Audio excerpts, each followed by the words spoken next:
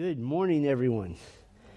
I am so thankful to start the Lord's Day with the Psalms. I didn't know how I was going to get over not doing BTI anymore because I did that for 10 years. The Psalms did it, though, so I'm really thankful. I don't know a better way to start the Lord's Day. So we're going to be in Psalm 10 today. I feel like we're running out of time. We only have 140 left, but we're going to do Psalm 10. It's a little bit long. It's 18 verses, but I think it's worth our time to read it. So I'm going to pray, and then we'll read the whole psalm and then walk our way through it. Our Father, we thank you for this Lord's Day. Our world is a difficult place to live, and yet you give us the Lord's Day every week to leave the things of the world behind, to open our Bibles, to be with your people, to sing the glorious songs of our faith, to be reminded of the cross of Christ, all these glorious spiritual heavenly riches that we enjoy. And so I pray that you would begin our time in this day, in this psalm, looking at what it means to live in a world that's hostile and yet to live with hope. And I pray that you would thrill our hearts with these truths this day. We pray in Christ's name. Amen. Psalm 10 begins, "Why do you stand afar off, O Yahweh? Why do you hide yourself in times of distress? In his lofty pride, the wicked hotly pursues the afflicted. Let them be caught in the thoughts which they have devised. For the wicked boasts of his soul's desire, and the greedy man curses and spurns Yahweh. The wicked, in the haughtiness of his countenance, does not seek him. All his thoughts are, there is no God. His ways prosper at all times. Your judgments are on high, out of his sight. As for all his adversaries, he snorts at them. He says in his heart, I will not be shaken. From generation to generation, I will not be in adversity. His mouth is full of curses and deceit and oppression. Under his tongue is mischief and wickedness. He sits in the places of the villages where one lies in wait. In the hiding places, he kills the innocent. His eyes stealthily watch for the unfortunate. He lies in wait in a hiding place as a lion in his lair. He lies in wait to catch the afflicted. He catches the afflicted when he draws him into his net. He crouches, he bows down, and the unfortunate fall by his mighty ones. He says in his heart, God has forgotten. He has hidden his face. He will never see it. Arise, O Yahweh, O God, lift up your hand. Do not forget the afflicted. Why has the wicked spurned God? He has said in his heart, you will not require it. You have seen it, for you have beheld mischief and vexation, to take it into your hand. The unfortunate commits himself to you. You have been a helper to the orphan. Break the arm of the wicked and the evildoer. Seek out his wickedness until you find none.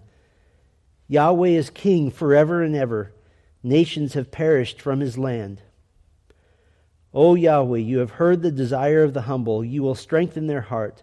You will cause your ear to give heed, to give justice to the orphan and the oppressed, so that the man who is of the earth will no longer cause terror." I don't know if you caught this here, but there's a contrast. And we get the same contrast in other parts of Scripture. Peter gives this contrast. He's writing to the dispersed Jewish Christians in 1 Peter, and he calls them sojourners and exiles, that they live in this world, but we don't belong to this world. And he makes that comparison, that contrast. The Apostle John gives the same classic description of this living in the world, but we don't belong to it. He says in 1 John 2:16, "For all that is in the world, the lust of the flesh and the lust of the eyes and the boastful pride of life is not from the Father, but is from the world." And this is exactly what Psalm 10 presents. It presents the fact that we live in two worlds simultaneously. We live in the world of hostility, and we live in the world of hope. And they both happen right at the same time. Hostility and hope. And where Psalm 10 really is so useful to us is Psalm 10 is here to help you navigate living in both worlds at the same time. How do you live in the world of hostility and yet have hope? And it also, by the way, just as a side bonus for younger people, Psalm 10 forms your worldview. It helps you understand how to view the world and how not to be sucked in by cultural interpretations of so-called truth. So Psalm 10, as we mentioned last time, it just picks up where Psalm 9 left off. Both contain similar vocabulary.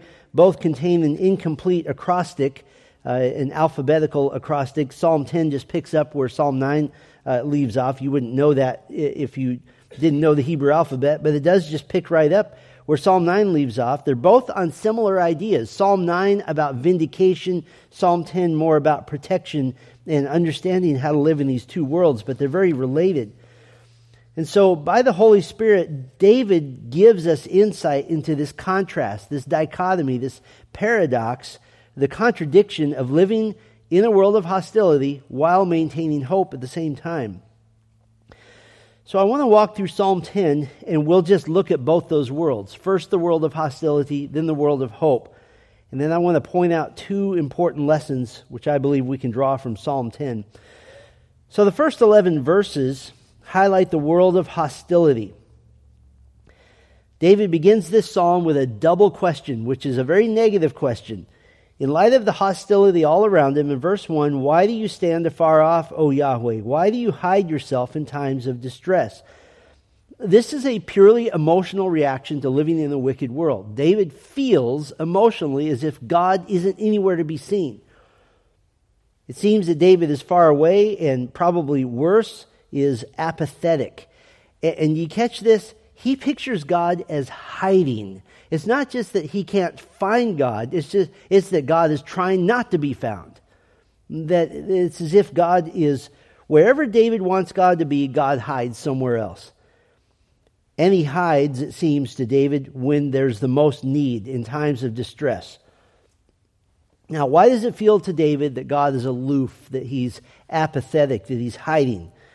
Well, there are two basic themes of hostility in these first 11 verses, and I'll divide it this way. The hostility of passionate persecution, first of all, and secondly, the hostility of self-important success. So, passionate persecution and self-important success. And really, you could just go to any news source and read today's news, and you go, oh, that's verses 2 through 11. So this will not be unfamiliar to you. The hostility of passionate persecution. Verse 2, in his lofty pride, the wicked hotly pursues the afflicted. The word hotly here, it actually means to burn with desire to pursue something. And so this is a very accurate depiction. The unrighteous have a burning desire, a yearning to pursue the righteous person and to afflict them. Now, you've experienced this to one degree or another, maybe not as much as others, but either personally you've experienced this or generally you've experienced being lumped in with the Church of Jesus Christ. In our culture, the church today is a joke. The church today is to be mocked. You read the news and we're just a cartoon.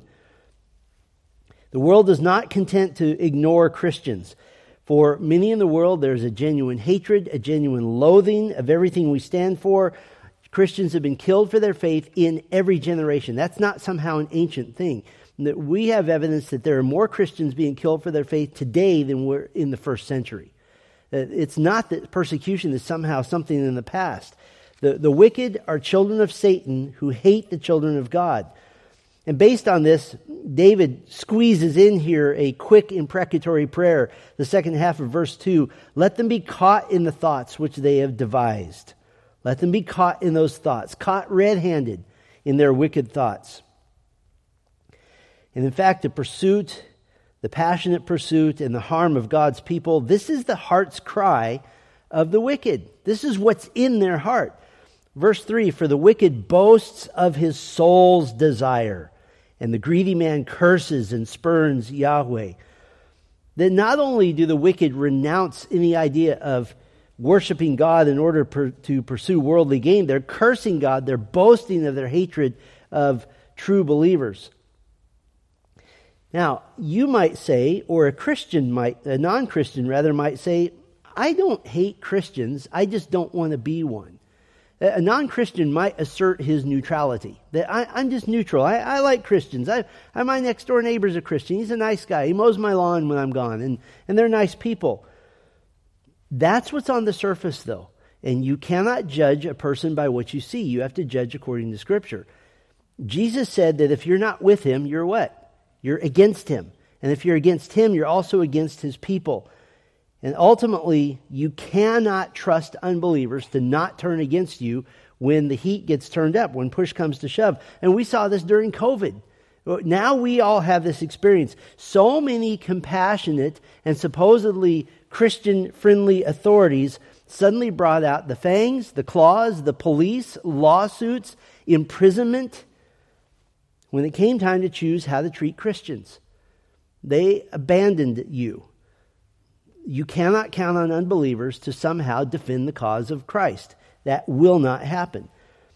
Here's the passionate persecution of the world. Skip down to verse 8. This is where their hearts really are. He sits in the places of the villages where one lies in wait. In the hiding places, he kills the innocent.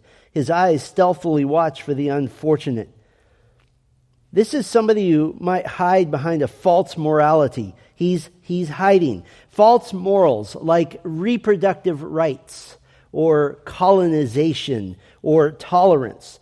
This is a false morality that you hide behind in order to cause harm, in order to kill, to destroy lives. Honestly, I can't believe that the United States of America is still even on the map, given the fact that we've murdered more innocent people than any culture in human history. So why are we still here? That's just God's grace. But we are very clearly under the judgment of God, because those who are hiding stealthily aren't stealthy anymore. They're in charge. Our very government are the ones that are murdering people. And the world goes after the most vulnerable. The baby in the womb, the little child with wicked parents or wicked teachers trying to make him emotionally happy by convincing him that he's a her or her that she's a him. Actually, the ones who were supposedly radically against child sexual abuse are actually the ones trying to make it legal now. And so they're coming out of hiding. Verse 8 pictures them hiding. Now they're coming out. They don't have to hide as much anymore. And who's behind this? Why is this persecution so passionate? Well, it's passionate because it originates in the dark mind of Satan himself. Verse 9, he lies in wait in a hiding place as a lion in his lair. He lies in wait to catch the afflicted. He catches the afflicted when he draws him into his net. The Apostle Peter drew on this exact imagery, probably thinking of Psalm 10, to describe the work of Satan. 1 Peter 5:8, be of sober spirit, be watchful. Your adversary, the devil, prowls around like a roaring lion seeking someone to devour. And now David pictures the powerful in the world, the worldly wicked, as manipulating their followers, manipulating their minions to do their bidding and to take their wicked cause for them.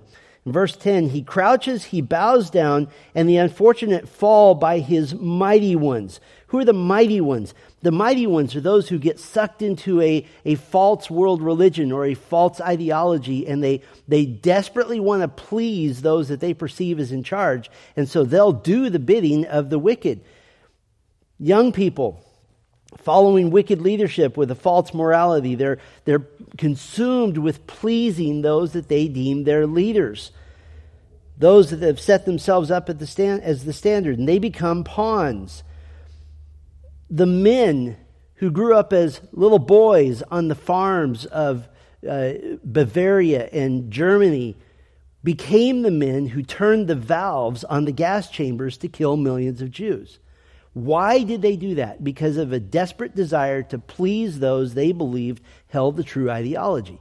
And you think, how can an 18, 19, 20-year-old kill hundreds of thousands of people personally? Because he becomes mighty.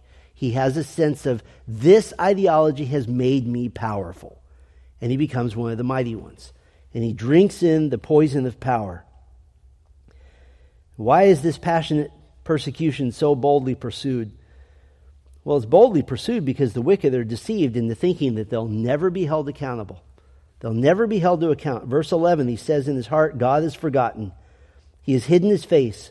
He will never see it. You know, it's ironic, going back to Nazi Germany. Germany is where the Great Reformation started. That's where the gospel was reclaimed. And the irony is to go a few hundred years in the future and it becomes the seed of evil under the Nazis, a place where to this day still represents the very worst of humanity when humanity turns against what God has taught. And I hate to break this to you, but this sort of passionate persecution by the wicked, this won't be stopped by legislation. It won't be stopped by new laws. It won't be stopped by an election. It won't be stopped, listen carefully, it won't be stopped by trying to influence unbelievers to act like Christians. Remember, you can't do that. They might do something moral because people aren't as bad as they always could be, but they won't ultimately choose to do what is right because they're honoring Christ. They'll choose to do what is right because they have some sort of moral compulsion or it's good for them politically. That's generally where it's going to be. About the most we see in Scripture concerning trying to stop persecution is to move. Did you know that? Matthew 10:23, Jesus said that whenever they persecute you in this city, flee to the next. That's really about all we can do. He promises in the verse prior, you will be hated by all because of my name. That's the hostility of passionate persecution. But we're not out of the woods yet. There's another type of hostility, the hostility of self-important success. And this is the one that really begins to eat at us. Verse 4, the wicked in the haughtiness of his countenance does not seek him. All his thoughts are, there is no God. Let me just make two observations. First of all, what is it that keeps people from seeking God? Haughtiness of his countenance. Countenance is a word for your face. This is a picture of a wicked person having his head held high in self-pride, looking at God. What do we do when we pray? Automatically, we bow our heads. This is somebody who refuses to bow, who would look God in the eye as an equal. The second observation, he's arrogant in that he believes there is no God, and since he believes it, it must be true. This is a great point you can make with the unbeliever that you're trying to share the gospel with. They say, well, I believe that everyone goes to heaven, or I believe that everyone just ceases to exist at their death. Great question is, what do you base that belief on? Other than just your opinion. And it's a reasonable question to ask, if the only reason you believe this is because it's you saying it, isn't that kind of arrogant? Isn't that kind of prideful? Something you literally have no evidence of. You've never been beyond the grave. You've never been past death. And yet, because you say it's true, it must be true. That's the height of arrogance, isn't it? And here's what really hurts. This is what is difficult for us to swallow. The self-important are very often successful from the worldly standpoint. Verse 5, his ways prosper at all times. Your judgments are on high, out of his sight. As for all his adversaries, he snorts at them. Everything he touches turns to gold, confirming in his mind his own self-importance. Why do, I looked this up, why do senators of the United States, all of them make less than $200,000 a year? Why do they all own multiple million-dollar homes? Why is that? Because everything they touch turns to gold because people are giving them gold, right? And it's frustrating to us to see wicked people who are supposedly public servants, just everything they touch comes their direction and helps them. And what do they say in their hearts? In verse 5, the judgments and the statutes of God are out of his sight, out of his range. He doesn't care. He's not thinking about that. And he's successfully fought and won in this world that he arrogantly snorts at his enemies. He snorts at them. And because of his success in this world, because of overcoming his adversaries, he believes the lie of his own legend. Right? We're called to pray for our leaders, and we should do that from 1 Timothy 2. It doesn't mean that we don't call out wickedness when we see it. And our president, God bless him, is not an intelligent man. He's not a good man in any stretch, and yet he's managed to remain in public office for 50 years. And because of that, He genuinely, I believe, believes he is the answer to all the ills of mankind, simply because he has crushed his adversaries for so long. This is exactly what Psalm 10 predicts. He believes the lie of his own legend. Verse 6, he says in his heart, I will not be shaken. From generation to generation, I will not be in adversity. Because we have to deal with our leaders in the government, and we're just completely at their mercy, it's reasonable to analyze this. We have a test called the popularity test or approval rating and that sort of thing. If I, as a pastor, sent out a little survey and only 30% of our church thought I should be the pastor here, that's bad. When a politician gets that level, they just ignore it. Why? Because they believe the lie of their own legend. They believe, well, all these people are idiots. They don't understand that I'm actually the answer to their problems. He's believed himself. They believe that they're so important that they see themselves as building a dynasty, a family legacy. They believe that they have this inherent right to this privilege, and so they don't care how they get there. They steal, they murder, they cheat, they lie, because they believe in their self-importance. And their apparent success sort of confirms that to them and to many around him. But here's his real heart.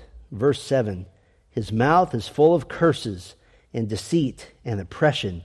Under his tongue is mischief and wickedness. Just under the surface, the real wickedness is apparent. I know this is obvious to most, if not all of you, but I have to be reminded of Jeremiah 17:9, that the heart is desperately wicked. It is deceitful. It's sick. I'm reminded of Romans 3:10, there is none righteous, not even one. We hold to, here at Grace, the anthropological doctrine of total depravity, not partial depravity. Total depravity says that sin has so taken hold of humanity that there is not a single part of us that can seek after God, that can come to the conclusion objectively that we have a sin problem and we need a Savior. Now, the unbeliever is, verse 7, his mouth is full of curses, deceit, and oppression. That doesn't mean that every person acts as bad as they could, but it does mean that they are unable to seek God on their own. Now, if that's all that Psalm 10 said, we would say quickly, let's get to Psalm 11, because that's the world of hostility. But David presents the other world. The two worlds we live in, not only the world of hostility, but he presents the world of hope. And now beginning in verse 12, we get a whole different perspective. It's night and day. One that looks at the world with heavenly eyes. And so as you look at the map of the world through heavenly eyes, so to speak, you could look at perspectives or avenues of hope. And I want to give you 4 of them. I started with 9 or 10, but I don't have time for that. We'll do 4 avenues of hope. The first avenue is hope through prayer. Hope through prayer. And this may seem obvious, but as we've gone through verses 1 through 11, it's depressing, it's downcasting upon your soul. And then you remember, oh, I can simply get on my knees and go to the God who is the solution to all of this. He's ever with me. All I need to do is pray. And that's precisely what David models here in verse 12. Arise, O Yahweh, O God, lift up your hand. Do not forget the afflicted.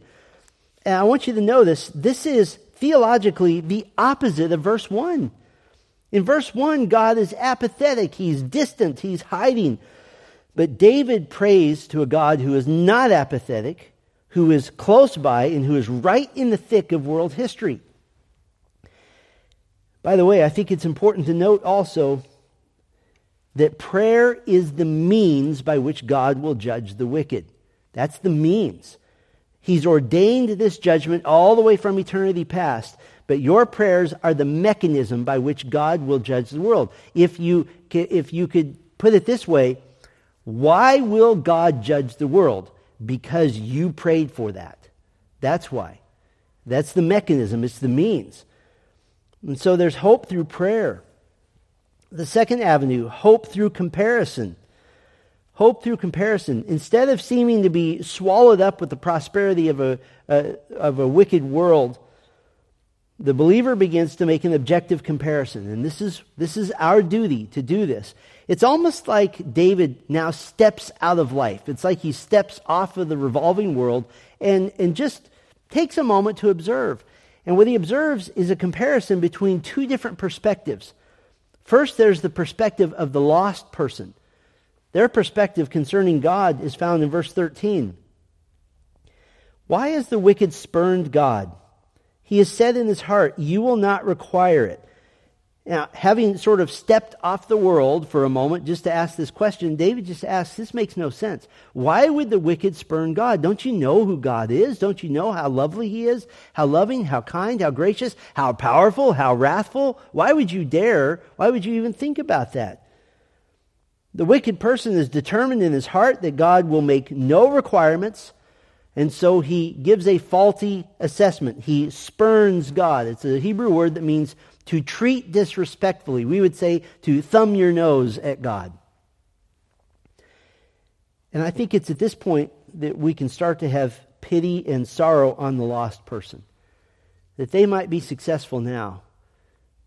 But you think about somebody in his 70s or 80s or 90s who continues to spurn God. They're literally a heartbeat away from an eternal fate that is the most horrific thing ever.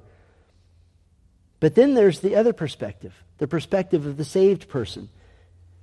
Verse 14, you have seen it, for you have beheld mischief and vexation to take it into your hand. The unfortunate commits himself to you. You have been the helper of the orphan. We take comfort in the fact that God will make requirements. That we want to see justice happen now, but he will bring justice. And I think this is important. We are meant to take comfort from the coming vindication of God. We're meant to take comfort from this. It is, I would call it a false righteousness to present yourself as somehow more compassionate than God. That, well, I don't want to think about the fact that the lost will be judged by God. Actually, we're commanded to pray that the lost are judged by God. We're also commanded to pray that the lost are saved by God. How he divides those is his business. But we're commanded to pray both ways. The holiness of God demands vindication. And if we as Christians are not enthusiastic about the vindication of God, then that means actually we're not enthusiastic about the holiness of God. We don't think holiness is that big of a deal. But our perspective is that we know God. The unfortunate commits himself to you. You've been the helper of the orphan. God commits himself to the helpless, to the weakest of society.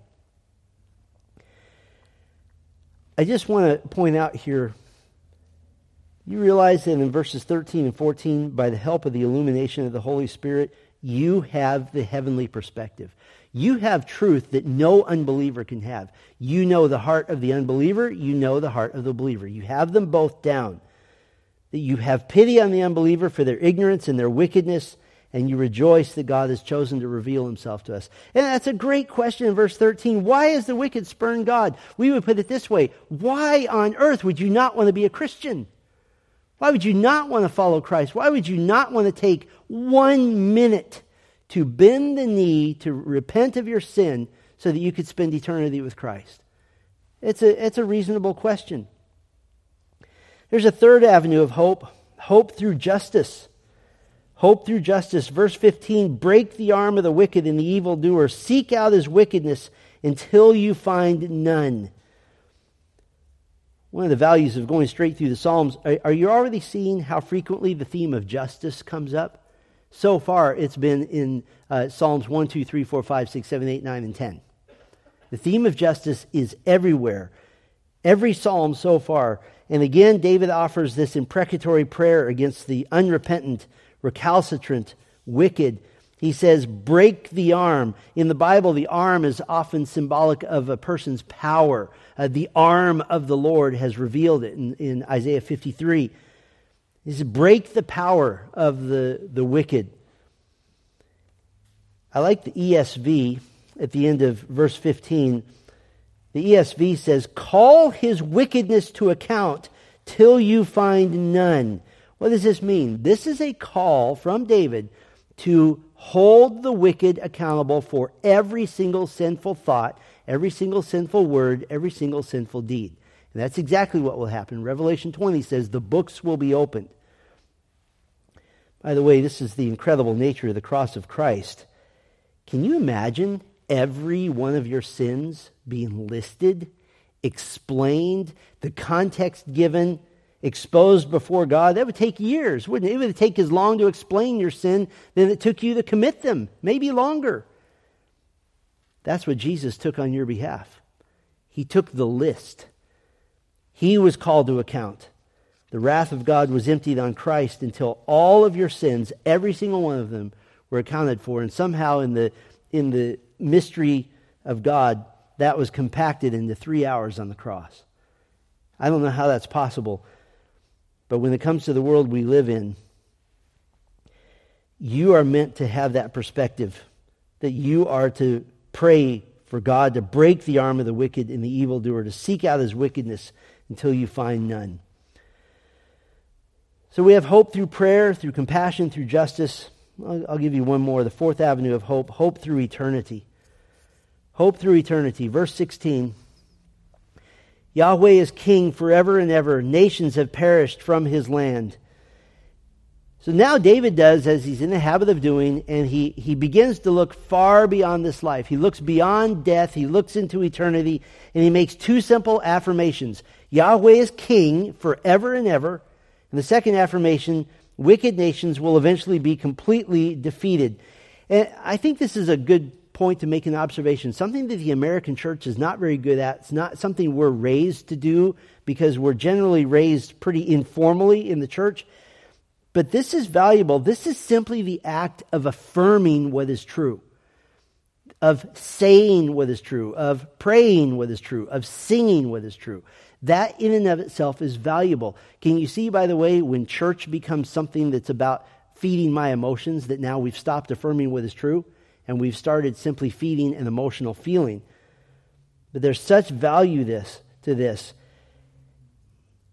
I read one commentator that made the observation that because we have cherry-picked from the Psalms the parts that we like, and then we sing those parts or we base sermons on those parts, we have robbed ourselves of the fact that worship is not just praise and adoration of God. Worship is also imprecatory prayer. Worship is confession of sin. Worship is expression of my own hopelessness until I come to the point of hope in the Lord.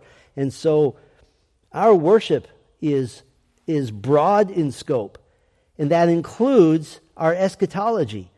Yahweh is king forever and ever. I was talking to a guy a couple months ago in relation to the Influencers Conference, and I just asked him, what's your view of eternity? Oh, Jesus is going to come and make everything all right. Well, what else do you know about that? Well, that's all I need to know. The Bible doesn't say that. If that's all you need to know, then that's what the Bible would say. Jesus is coming and everything will be all right, period. David moves into eternity, and I wish I had time to really go into verse 16 because this is, I hate to bring it up, premillennial theology. That Yahweh is king forever, nations will perish. That's premillennialism. That is the fact that David's hope is that a king is on his way, and he affirms this hope. This is why Paul says in 1 Thessalonians 4, right after explaining what happens in the end times, he says, encourage one another or comfort one another with these words. That's where we find our hope. Two worlds at the same time, hostility and hope. And now David closes the psalm with this high note of hope that the world of hope will defeat the world of hostility. Verse 17, O Yahweh, you have heard the desire of the humble. You will strengthen their heart. You will cause your ear to give heed, to give justice to the orphan and the oppressed, so that man who is of the earth will no longer cause terror. What an ending. Man who is of the earth, the powerful, the hostile, the arrogant, the one who prospers, will no longer cause terror. I think Psalm 10 is a good psalm to read every election night. That no matter what happens, that man can't cause terror. I want to just look at two lessons to glean from this. And I think I'm being conservative saying this, but these are the most important two. These are theological themes that run through Psalm 10, and I want to just point both of these out. The first lesson, or the theological theme, God is fully aware of, and He's taking care of the least. He's taking care of the weakest. And why is this important? This is important because verse 1 presents what theologians call theodicy, the problem of evil. Why do you stand afar off, O Yahweh? Why do you hide yourself in times of distress? This is a classic theological problem that basically says this: if God is perfectly good, if God is all-powerful, and if God is all-knowing, why is there evil in the world? Why is it here? And that's the same question that David asks. But the psalm doesn't directly answer the question. It doesn't say, I'm going to give you the answer. And by the way, the so-called problem of evil, I always say so-called because it's only a problem for us. It's not a problem to God. God ordained evil. He did not cause it. He ordained evil for His own purposes so that He could glorify things like His grace and His mercy and His kindness and His wrath, all of those things. But how do we know in this psalm that God is fully aware of, fully taking care of the least and the weakest? He demonstrates His awareness with all the words He uses to describe the defenseless.